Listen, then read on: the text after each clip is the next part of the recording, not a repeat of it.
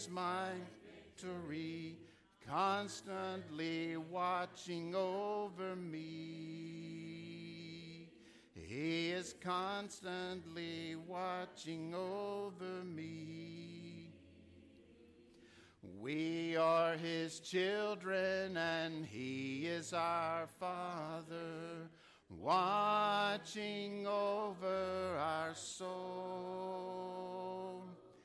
Great is his love for his sons and his daughters, watching wherever we go.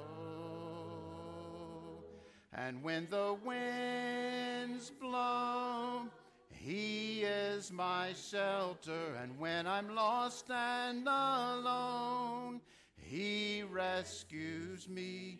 And when the lion comes, he is my victory, constantly watching over me. He is constantly watching over me.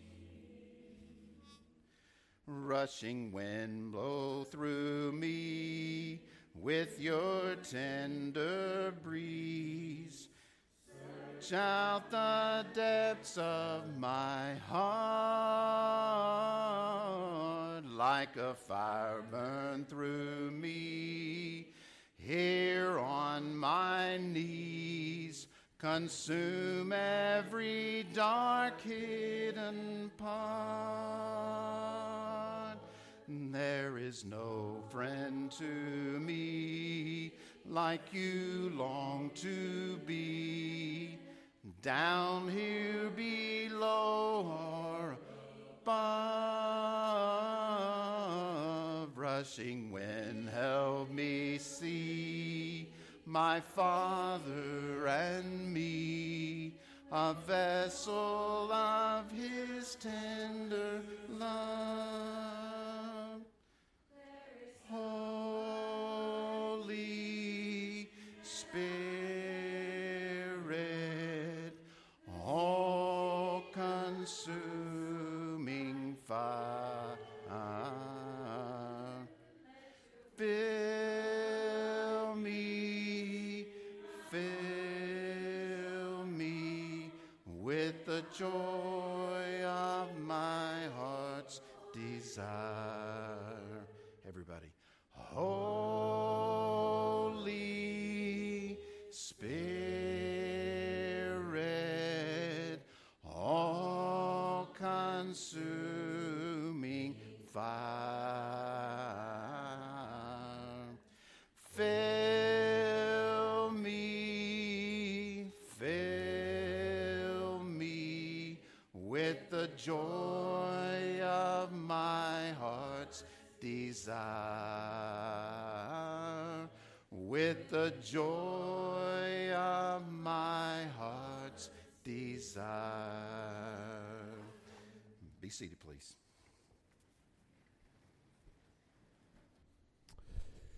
Good morning again, church. It is a great day to be with you, and I'm grateful again just to celebrate with Landon and his decision and with these families that God has brought our way. God's doing great things among us, and we are excited about our future together. One thing I want to just mention as we start, we're going to be in Luke chapter 5 in just a minute if you want to turn there. But one thing that I want to mention as we start is that next Sunday during Bible class, this is in the bulletin, but just because it might get lost in the midst of all the stuff that's in the bulletin, during Bible class next Sunday upstairs, if you have a child in our children's ministry, we're going to have a guest. Clint Askins, that works with Mercy Project, is going to be in town, and he's going to be talking to our kids. Suzanne and Clint have coordinated some stuff that he's going to be sharing with both kids and parents, and so they'll be all up there together, and you'll probably be seeing something about that in an email or something this week, but we wanted to at least mention it so you can be aware. And if you don't typically make it to class, maybe next week you can make the effort to be here. It'll be a good time for that as well. Interestingly enough, Clint Askins, who again works with Mercy Project, he's in town today, but he's at a different church in Kaufman, and through our kids' involvement with Mercy Project, another church, Country Bible Church, learned about Mercy Project and asked us, like, what's involved with supporting Mercy Project, and so Clint's they're now supporting Mercy Project. So Clint's actually over there for a special day that they're having today, and is going to be attending a conference in Dallas this week, and then is going to stick around so he can be with us next Sunday. So be aware of that. It's an exciting thing that God kind of did through our relationship with some other churches in town.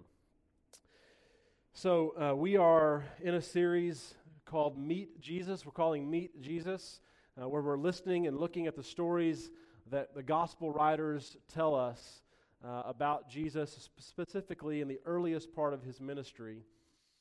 And we believe that knowing Jesus and having a relationship with Jesus is the most important thing a person can do. And so over the last several weeks, and for a couple weeks still, we're going to be looking at these stories in an effort to get to know Jesus better, to look back at some stories that we know and familiar with, but also that we can understand, I think, at a deeper level. And so this morning our story is going to be in Luke chapter 5, a story about a time that Jesus went fishing. But before we look there in Luke 5, I want to ask if you would just to pray with me as we start. Father, we're grateful this morning for all that you've done and all that you're going to do. We see your hand at work in the life of our church, and we're grateful to be a part of it. Grateful to be used by you. Grateful that you, the almighty, infinite, everlasting God, are concerned about us and our lives and our world, and that you have not abandoned us or forsaken us, that you are here with us, working among us. And God, our desire is to honor Christ through this church and through the ministries and the outreach of this church, through the people who make up this body. And I pray this morning that you'll use these words from Luke 5 to give us a new way of thinking about, a new way of seeing our role in this process of reaching the world with the love of Christ. I pray, Father, that you'll move me and my words out of the way, and you'll speak to us clearly today, God. As we look at a familiar story to many, that we'll see it with new eyes, we'll hear it with new ears, and we pray through the name of Jesus. And the church said, amen. So we're going to begin in verse 1, Luke chapter 5, verse 1. And Luke writes these words. One day, as Jesus was standing by the Sea of Galilee, the people were crowding around him and listening to the word of God. He saw at the water's edge 2 boats left there by fishermen who were washing their nets. He got into one of the boats, the one belonging to Simon, and asked him to put out a little from shore. And then he sat down and taught the people from the boat. When he had finished speaking, he said to Simon, "Put out into deep water and let down the nets for a catch." Simon answered, "Master, we have worked hard all night and haven't caught anything. But because you say so, I will let down the nets." When they had done so, they caught such a large number of fish that their nets began to break. So they signaled their partners in the other boat to come and to help them. And they came and they filled both boats so full that they began to sink. When Simon Peter saw this, he fell at Jesus' knees and said, "Go away from me, Lord. I am a sinful man." For he and all his companions were astonished at the catch of fish that they had taken. And so were James and John, the sons of Zebedee, who were Simon's partners. Then Jesus said to Simon, "Simon, don't be afraid. From now on, you will fish for people." So they pulled their boats up on the shore, left everything, and followed him. So the end of Luke 4, which we didn't read, actually tells us that Peter knew Jesus before this day in Luke 5. But it's this day in that boat that I think Peter really met Jesus for the first time. So the story actually starts with Jesus teaching, and the crowd grows so much, Luke tells us, that Jesus asks Peter to let him use his boat. N.T. Wright, in his commentary on Luke, wrote this about what took place on that shore. He says, along the lake shore, close to Capernaum, there was a sequence of steep inlets, a zigzagging shoreline with each inlet forming a natural amphitheater. To this day, if you get in a boat and push out a little from shore, you can talk in a quite natural voice, and anyone on the slopes of the inlet can hear you clearly, more clearly, in fact, than if you were right there on the shore with them. Jesus was simply exploiting the geography of the area and the ready availability of a boat. So this is the scene. Jesus teaching, Jesus using Peter's boat, and the crowd is huge, but they can hear, and Jesus teaches the crowd, but the teaching of the crowd really isn't the point of the story. It really isn't even about the fishing, though if you like to fish, you can appreciate a story like this, about a catch of fish like this. This outdoes all of your fishing stories. This story is not about any of that, though. This story, I believe, is about Peter, and this story is about you. So just for a moment, I want you to imagine your life. I want you to imagine that you're a fisherman and that you spend your days as a fisherman tossing out nets into the water and pulling them back in. This is not just any kind of a job. Like, this is work. These guys are out in the sun. They are exposed to the wind and the elements. And Peter is apparently doing pretty well with all of it. He and James and John have gone into business together. Their fishing operation, we know, is at least 2 boats large at this point in the story. They're growing their small business. Peter, we learn from the last part of chapter 4, is married and is apparently providing for his family through this business that they've started. But today has been a particularly hard day. I mean, these guys know what to do. They're not ignorant about the fishing process. That's what they do for a living. But this day has been really difficult. They have 0 fish to show for their efforts, Luke tells us. And while they are washing their nets, which is important to note, Jesus involves Peter. Then he turns to Peter and he says, my paraphrase, let's go fishing. And Peter's like, we've been working for hours. We've been fishing. We're done fishing. All of our guys have worked hard all night long, and we didn't catch a single fish. Plus, Peter says, I've already washed my nets, which is a translation for, I'm done working for the day. You don't wash your nets at the end of the day. You wash your nets at the end of the day because you're going to put them up, hang them up to dry, and you're going to leave, and you're going to come back the next day and start all over. Peter starts in with Jesus with his I've already list of reasons why he shouldn't go fishing, but then he surrenders. He says, okay, because you say so, Jesus, we'll do it. And he loads up and he pushes away from shore. And the fact that Peter agrees to push out from shore, I say all of that because I think the fact that Peter agrees to push away from the shore is a minor miracle in and of itself that I don't want us to miss in the story. Because again, you clean your nets up because you're done fishing for the day. Peter is ready to go home. He is done. He's had a hard day, and he's tired. But he does it. He stops what he's doing, and he gets into the boat to help Jesus. Now, you need to know also about this story that Peter is my favorite disciple. I don't know if you're supposed to have favorite disciples or not, but I do, and Peter is my guy. He speaks before he thinks. He jumps out of boats and walks on water before he's thought it all the way through. You know, he even here, he drops what he's doing. And he allows, though he doesn't initially want to, for a Jesus interruption in his day. You know what a Jesus interruption is, don't you? It's that moment in your day when you're doing something. Maybe it's on your phone, maybe it's work, maybe it's a chore, something else, and you have children at home, a small child maybe, and they are trying to get your attention to show you something, but you're too busy to do whatever they want you to do.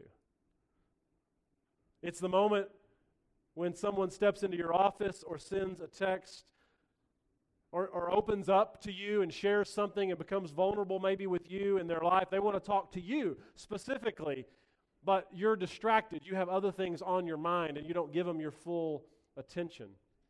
It's the moments that you just have this sense that moment, more than anything else, needs your attention more than the moment before when you were doing whatever it is that you were doing.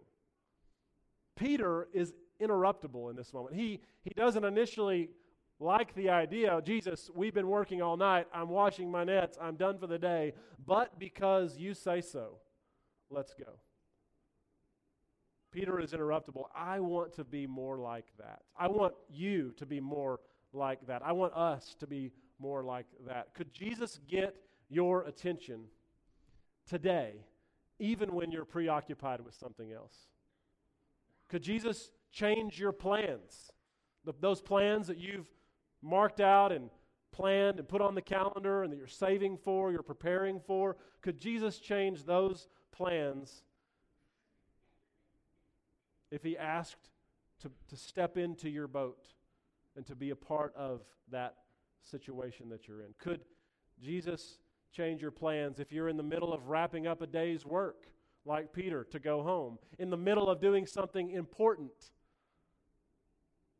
Peter pushes away and he pushes out into deep water, and that's when it happens. Luke tells us that they caught so many fish that their newly cleaned nets begin to break. So Peter signals his partners in the fishing business, James and John, to come over and to help, and they fill both boats with fish. Now, I don't know what you picture when you picture this scene, but because I've had the privilege of traveling to Ghana and seeing the work that Mercy Project does, I have seen fishermen on a lake, probably not all that different from the Sea of Galilee, catching fish and then tossing them into a boat for after a harvest. And so this is a scene that I picture. So if you don't have one for yourself, you can use this one this morning. And I don't know if it looked like this, but it's what I imagine when I think of this story. I don't know how many fish, right? How many fish have to be in a boat in order for the boat to start sinking? I think the official number is a boatload, which is a dad joke. But we don't know, right? We don't know how many of fish, but just imagine that scene for a minute. They're filling these boats with fish, and the boats begin to sink. The nets I imagine them pulling them over into the boat. The nets are breaking as they do it. They spill out into the bottom of this boat, and then the boats start to go down. So if his net's breaking and the struggle to get the fish in the boat aren't enough, right, they have a new problem now. The boats are sinking. And it's in this sinking moment that this is what happens to Peter. He moves from a fisherman to a follower of Jesus Christ. He forgets. Do you notice that? He forgets the sinking boat for a minute. And he falls to his knees and says, "Away from me, Lord. I'm not worthy to be in your presence." He knows, because he's a fisherman, this kind of stuff doesn't happen every day. Something holy has just taken place. He's never seen anything like it before. And so Peter asks Jesus to go away from him, because this is why I think he asked this question. I think Peter believes in this moment that only someone that has walked with God, that is a saint, that is pious and upright and living the perfect life, the best life, only someone like that is worthy of standing in the presence of someone who just made something like this happen. And Peter is certain in this moment that he is not worthy of being in Jesus' presence. Peter believes that he can't be in Jesus' presence because Jesus is clearly a man of God, and Peter is clearly a sinner, and God only uses holy people, right? It's dangerous for a sinner to be in the presence of Jesus, Peter thinks. And so his words, "Away from me, Lord," they're full of respect, they're full of admiration, they're full of a little bit of fear even, I think, as we hear Peter say those words. But I think what turns out to be the most beautiful moment in the entire story is what happens next. When Jesus says to Peter, Peter, don't be afraid. Don't be afraid. Peter, your past. Peter, your sin. Peter, your flaws and your mistakes, they are not enough to keep me away from you.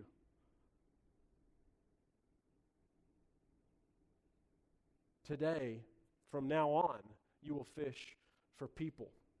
And I think this morning, Jesus stands in the boat and says the same thing to us. He says, your sin, your past, your flaws, your mistakes, none of it are enough to keep Jesus away from you. Do not fear. Jesus only uses people like Peter, and Jesus only uses people like you. Sinners that know that they're sinners can now stand in the presence of God. See, I think that it helps to imagine that you're Peter. But instead, this morning, just for a minute, of being a fisherman, imagine instead that you're a teacher or a CPA or a stay-at-home mom. You're a salesman. You're an electrician. Maybe like Peter, you own a small business. Maybe you don't. Maybe you're a student. Maybe you're not. Maybe you're retired. Just imagine for a moment that you're doing whatever it is that you do during the day, and up walks Jesus into your life. And he asks you to stop what you're doing to go with him. You go, but under your breath or in the back of your mind, you're thinking about how much you really need to be doing whatever it is you planned to do that day, or whatever you were doing before that moment that Jesus walked up. See, there's a lot of debate in this story when you read people who write commentaries about this story, about whether Peter completely left his fishing business and followed Jesus or not. But I think that that debate actually sort of misses the point, because I think that what Jesus is saying to Peter is this: I realize, Peter, that you've been a fisherman, but now you're going to do something more than fish for fish. And you don't need boats and nets for the kind of fishing that you're going to do next. All that you need is me, Jesus says. And I think in the same way that Jesus called Peter on that fishing trip in the Sea of Galilee, he calls you too. See, you have a job, whether you're a student or you have a job, or even if you're retired. You know what it's like to work, to be busy doing the things that you do, but Jesus has you. What you do is not who you are. That's what Jesus is saying. In addition to whatever you do for a living, as a follower of Jesus, you also have a higher calling than that thing. A higher calling that has been placed on your life that is more important than what you do for a job. See, I think too many Christians think that their work isn't sacred because they can't see the sacredness of it. But every job has a sacredness to it because every job involves people in some way. The people are really who you're there for. The thing that you do is just the means through which you do it. And those people that God is placing every single day in your office, on the phone call, over coffee or lunch, however it may be, people that God is placing in your path and the places where you serve and where you live, like those people, they're swimming in the deep water that God has placed you in. And they are hurting and they are wondering, can someone like me really be in the presence of God? And you have the answer, because you've seen the great catch of fish. And when we're fishing for fish, the purpose is to eat. But when we're fishing for people, the purpose is to bring them into life with Jesus Christ. And what Jesus wants to do with our lives is to use us as His people, to bring people into a relationship with God, so that the world knows that God has come near and that they do not need to be afraid because God loves them too. Jesus says to us this morning, you are not what you do. You have moved from a coach to a follower of Jesus. You have moved from an engineer to a follower of Jesus. You have moved from a student to a follower of Jesus. Like, this is what you do, but this is who you are. And Peter didn't understand that at first, and then his eyes are open and he sees and he falls down on his knees and says, "Away from me, Lord. I can't be in your presence because you are so holy, and now I see that. There needs to be some separation." And what does Jesus do? He doesn't step away. He steps in. He leans in. He steps toward Peter and says, "Do not be afraid. You're the only kind of people that I use." I wonder, when Peter was older, as I think about this story and Peter growing older, and I wonder how much he thought back to this day. I wonder if he ever thought back to his decision to let Jesus into his boat, to agree after a long day's work, finish washing the nets, to let Jesus into his boat. And I wonder if he ever thought about that decision to agree to push away from the shore into deeper water. And I wonder if he ever thought about that catch of fish that he witnessed. We don't know, of course, but I imagine that he thought about it often. Because I think this was the day that his life changed in so many ways, that he really met Jesus. He really saw Jesus for the first time. And it occurs to me this morning that some of us are Peter. We identify with Peter in this story. We want God to open our eyes and God to open our ears so that we can take notice, right, of the world around us. And that when Jesus asks to get in our boat, we let him in. And when he invites us to push out to deeper water, we follow his, because you say so, we'll do it. Some of us are Peter, and that thought excites us. It gets us energized, thinking about having our eyes open and being aware of, as we go out into our week this week, being aware of the ways that God is going to place people in our paths that are swimming in deep water that need the work and the love of Christ in their life.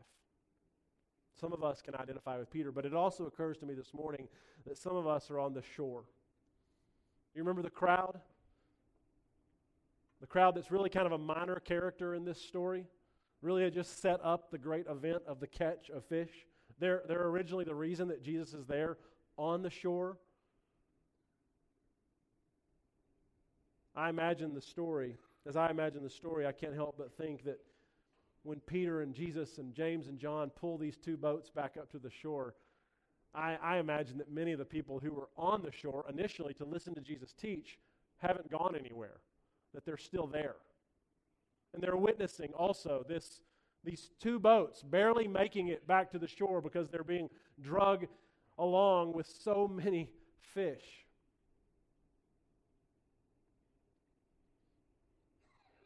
Maybe today you relate more to them than to Peter. I wonder how many of them, they knew Jesus. I mean, they've even been listening to Jesus teach.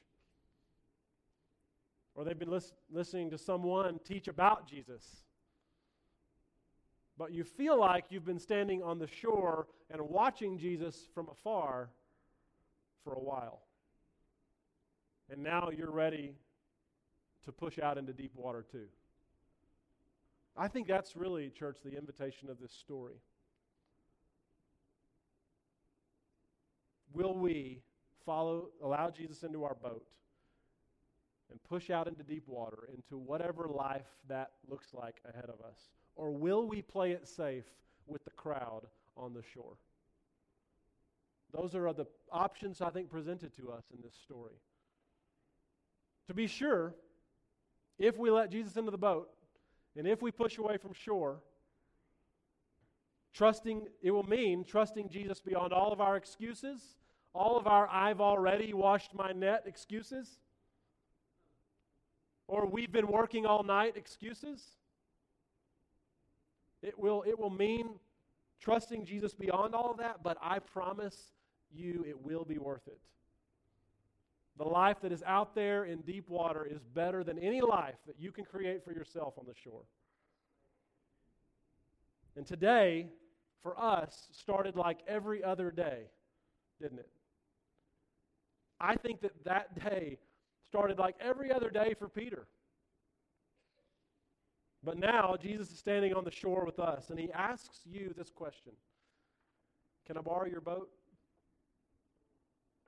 Would you mind pushing out a little into deeper water? And our answer, it may change our lives, but it will be full of the best kind of adventure. Let's pray. This morning, God, we're grateful for stories like this that help us imagine a life that is beyond the one we're living. And I pray that you'll give us courage to extend the invitation, to accept the invitation of Jesus in our boat out in the deeper water, God. We don't know what that means for each one, and I imagine it looks different for many of us in this room, but I know that the best life that you imagine us living is out there in that deeper water with you. I pray you'll give us courage to have creative imagination about what that may look like, ways that may look in our own lives, people that might involve us interacting with, things that might involve us changing about our lives, sin that might involve us confessing to you. I don't know what it looks like, but I know that a deeper life involves change. It involves a willingness to trust you beyond all of our excuses, beyond all of our reasons why we shouldn't, and to go where you lead. I pray that you'll give us the courage both individually and collectively as a church, because we believe that life is more abundant than anything we can create for ourselves on the shore. We love you, and we're grateful this morning for Jesus Christ, who we see more clearly today as a result of this story. And we pray in his name, and the church said, amen. This morning, as we do each week, we like to provide a time to respond to God. And it may be that you want to respond in a more public way, and I'll be down front, or there'll be an elder in the back that you can also pray with. You can respond and ask somebody around you to pray with you if you want to do it that way. However you need to respond to God, let's do that as we sing this next song.